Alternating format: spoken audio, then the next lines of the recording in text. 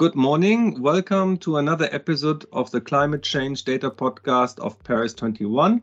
My name is Johannes Jütting, and I'm here together with Sasha Ramirez, and we have an exciting guest today, Lorena Aguilar, a former Vice Minister of Foreign Affairs of Costa Rica. She also has had distinguished position linked to Save the Children, to the International Red Cross, and we are very delighted, Lorena, to have you today on our show. Thank you, Johannes and Sasha. Good morning to everyone. Lorena, we usually start this conversation by asking our guests, do they have one data or do they have one specific point they wanted to bring up into the conversation of climate change and climate change data? What is your gift for this show? I will say a data that has been produced by FAO talking about that less than 20% of all landowners globally are women. How do you see the link between this number and the conversation about climate change, environment, and even migration? When you look at this data of 20% of women owning land, that is worldwide. But then when you go more in depth in some of the countries, there are countries still in which women cannot put land under their name. The policies, both at the national level or at the local level, doesn't allow that. So there are a lot of countries under those circumstances. Now, there are countries in which national legislation allows women to put land under their name. But when you go down to the community level, what is called constitutionary law, women cannot put land under their name. And then even in countries in which women can own land, and I'll use the example of Costa Rica, 15.6% of the land in Costa Rica is owned by women. And those farms, let's call them like that, are less than 10 hectares of size. And when you look at the type of land, it's very, very degraded. It's not very productive type of land. So data is extremely important in this sense because we need to understand what is the situation that women are facing. When we ask women, for example, to conduct a series of activities like working on soil practices to become more fertile, they cannot make those decisions. Because if you're not the owner, you cannot decide. So we have worked with these topics in different parts of the world. For example, how can we address some of these customs and some of these practices, like in Mexico? When men migrate and they are the owners, they leave their families, especially their spouses, in a very fragile situations. These women cannot make decisions of the land. They cannot be part of any projects. So we started working with the men and said, why don't you transfer the property rights to your spouse? No, I mean, it's part of the macho culture. You should not do those type of things. But then we worked a different system and said, how about giving it as a concession, a 90-year concession? And they agreed. So we kind of have been working on this issue also embedded in the cultural atmosphere or context that we're working with. For our community, I mean, as we know from our own work, there are often huge challenges in terms of getting data on how issues like land tenure are affecting women and men differently, and especially at the intersection of many other factors, age, ethnicity, religious affiliation, etc. So I wonder from your own experience and work, if you have any vision or understanding of how, where the gaps are and how incomplete our ability to determine these things is when you look at different countries around the world, because I imagine there's quite a big range. Do you have any views on that? Yes, as you well pointed out, there are tremendous ranges of difference on how countries are collecting some of this information or are not collecting this type of information. I mean, for more than 30 years, we have been asking countries to at least disaggregate some of the data that is being produced at the national level. But there is a lack of willingness sometimes. That there is this myth that collecting disaggregated data, just the beginning of collecting disaggregated data, is more expensive, or it's complicated, or they don't form part of it. So that is one area that we're missing a lot of countries, the capacity to collect this information. However, there are countries that have been collecting this type of information, really doing very incredible work, like Mexico, for example, that have, through the INEC, they have really created these systems to collect disaggregated data.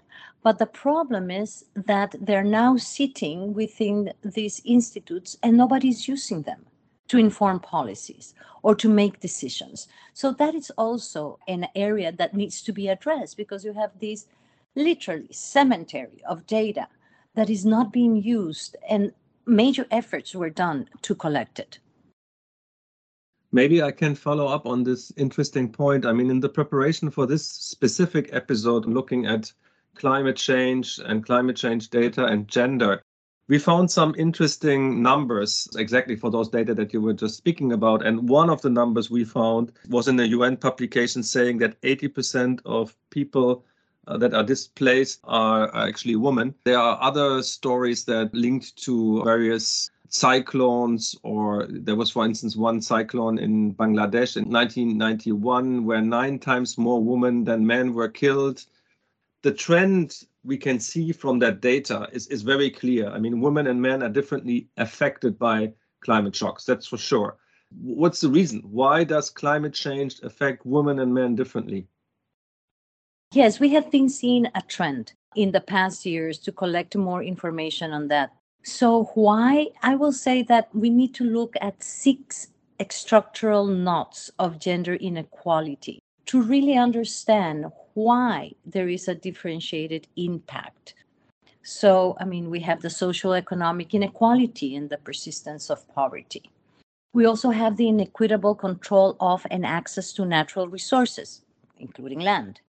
The lack of limited access to markets, capital, training, technical assistance, financial services, and technologies. We also have the patriarchal, discriminatory, and violent cultural patterns, the sexual division of labor, and the unfair social organization of care, and definitely the concentration of power and hierarchical relations prevailing in institutional decision-making structures in sustainable development.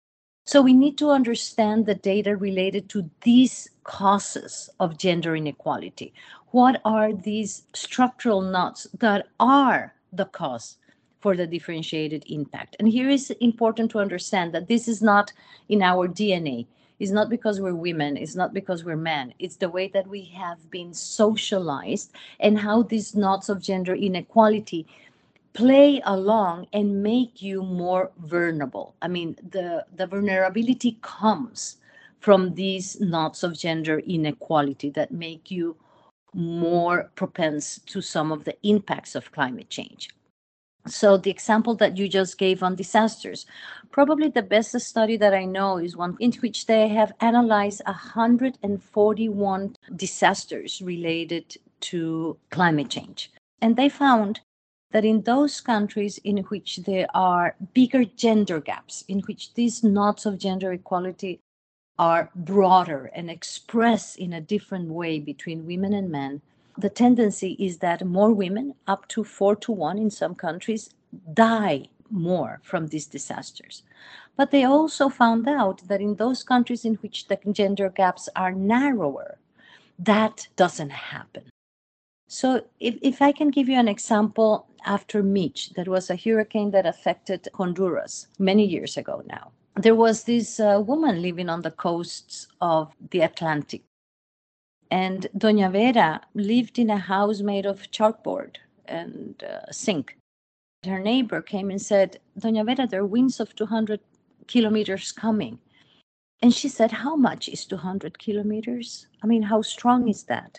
She has never had access to education. She had never been have access to any type of training on these topics. I mean, men were invited, for example, to how to prevent disaster meetings, but they were never engaged in that. So they started walking by the stereo, something that you should never do on a disaster.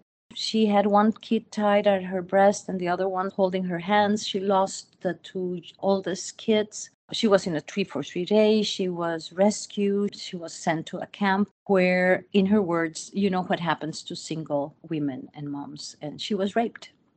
And then she went back to where her house was. And there was nothing left. And an NGO came and said, do not worry, Doña Vera, we're going to help you rebuild your house. And they only asked her for one requisite. And it was the papers that she can prove that the land was hers. And she couldn't. So what Doña Vera said is that definitely these disasters have a differentiated impact on us women.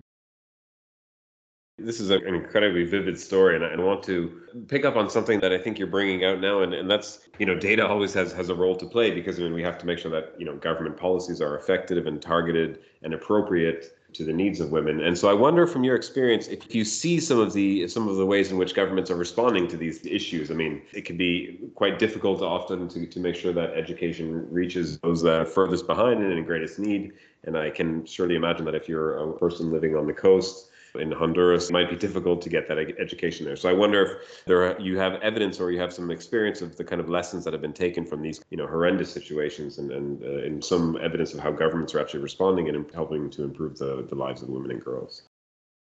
Yeah, definitely. I will use the National Determined Contribution. The NDCs are these documents that the governments have developed in the context of the Paris Accord. The first round of NDCs was developed in 2000, and 40% of the governments worldwide mention in one way or the other the topic of gender and climate change. Today, we have a second round of NDCs, and almost 100% of all the NDCs worldwide are taking into account the topic of gender and climate change. Now, what is important to mention is that in the first round of NDCs, there were not only poor countries or countries in the process of development that didn't acknowledge gender and climate change.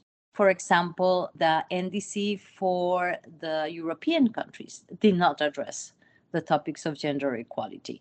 So now we see this tendency that almost all the countries worldwide are really looking at gender and gender equality. In some cases, they're talking about developing new data sets, using some of the data that they had to inform their NDCs. So we have been seeing some development in that case.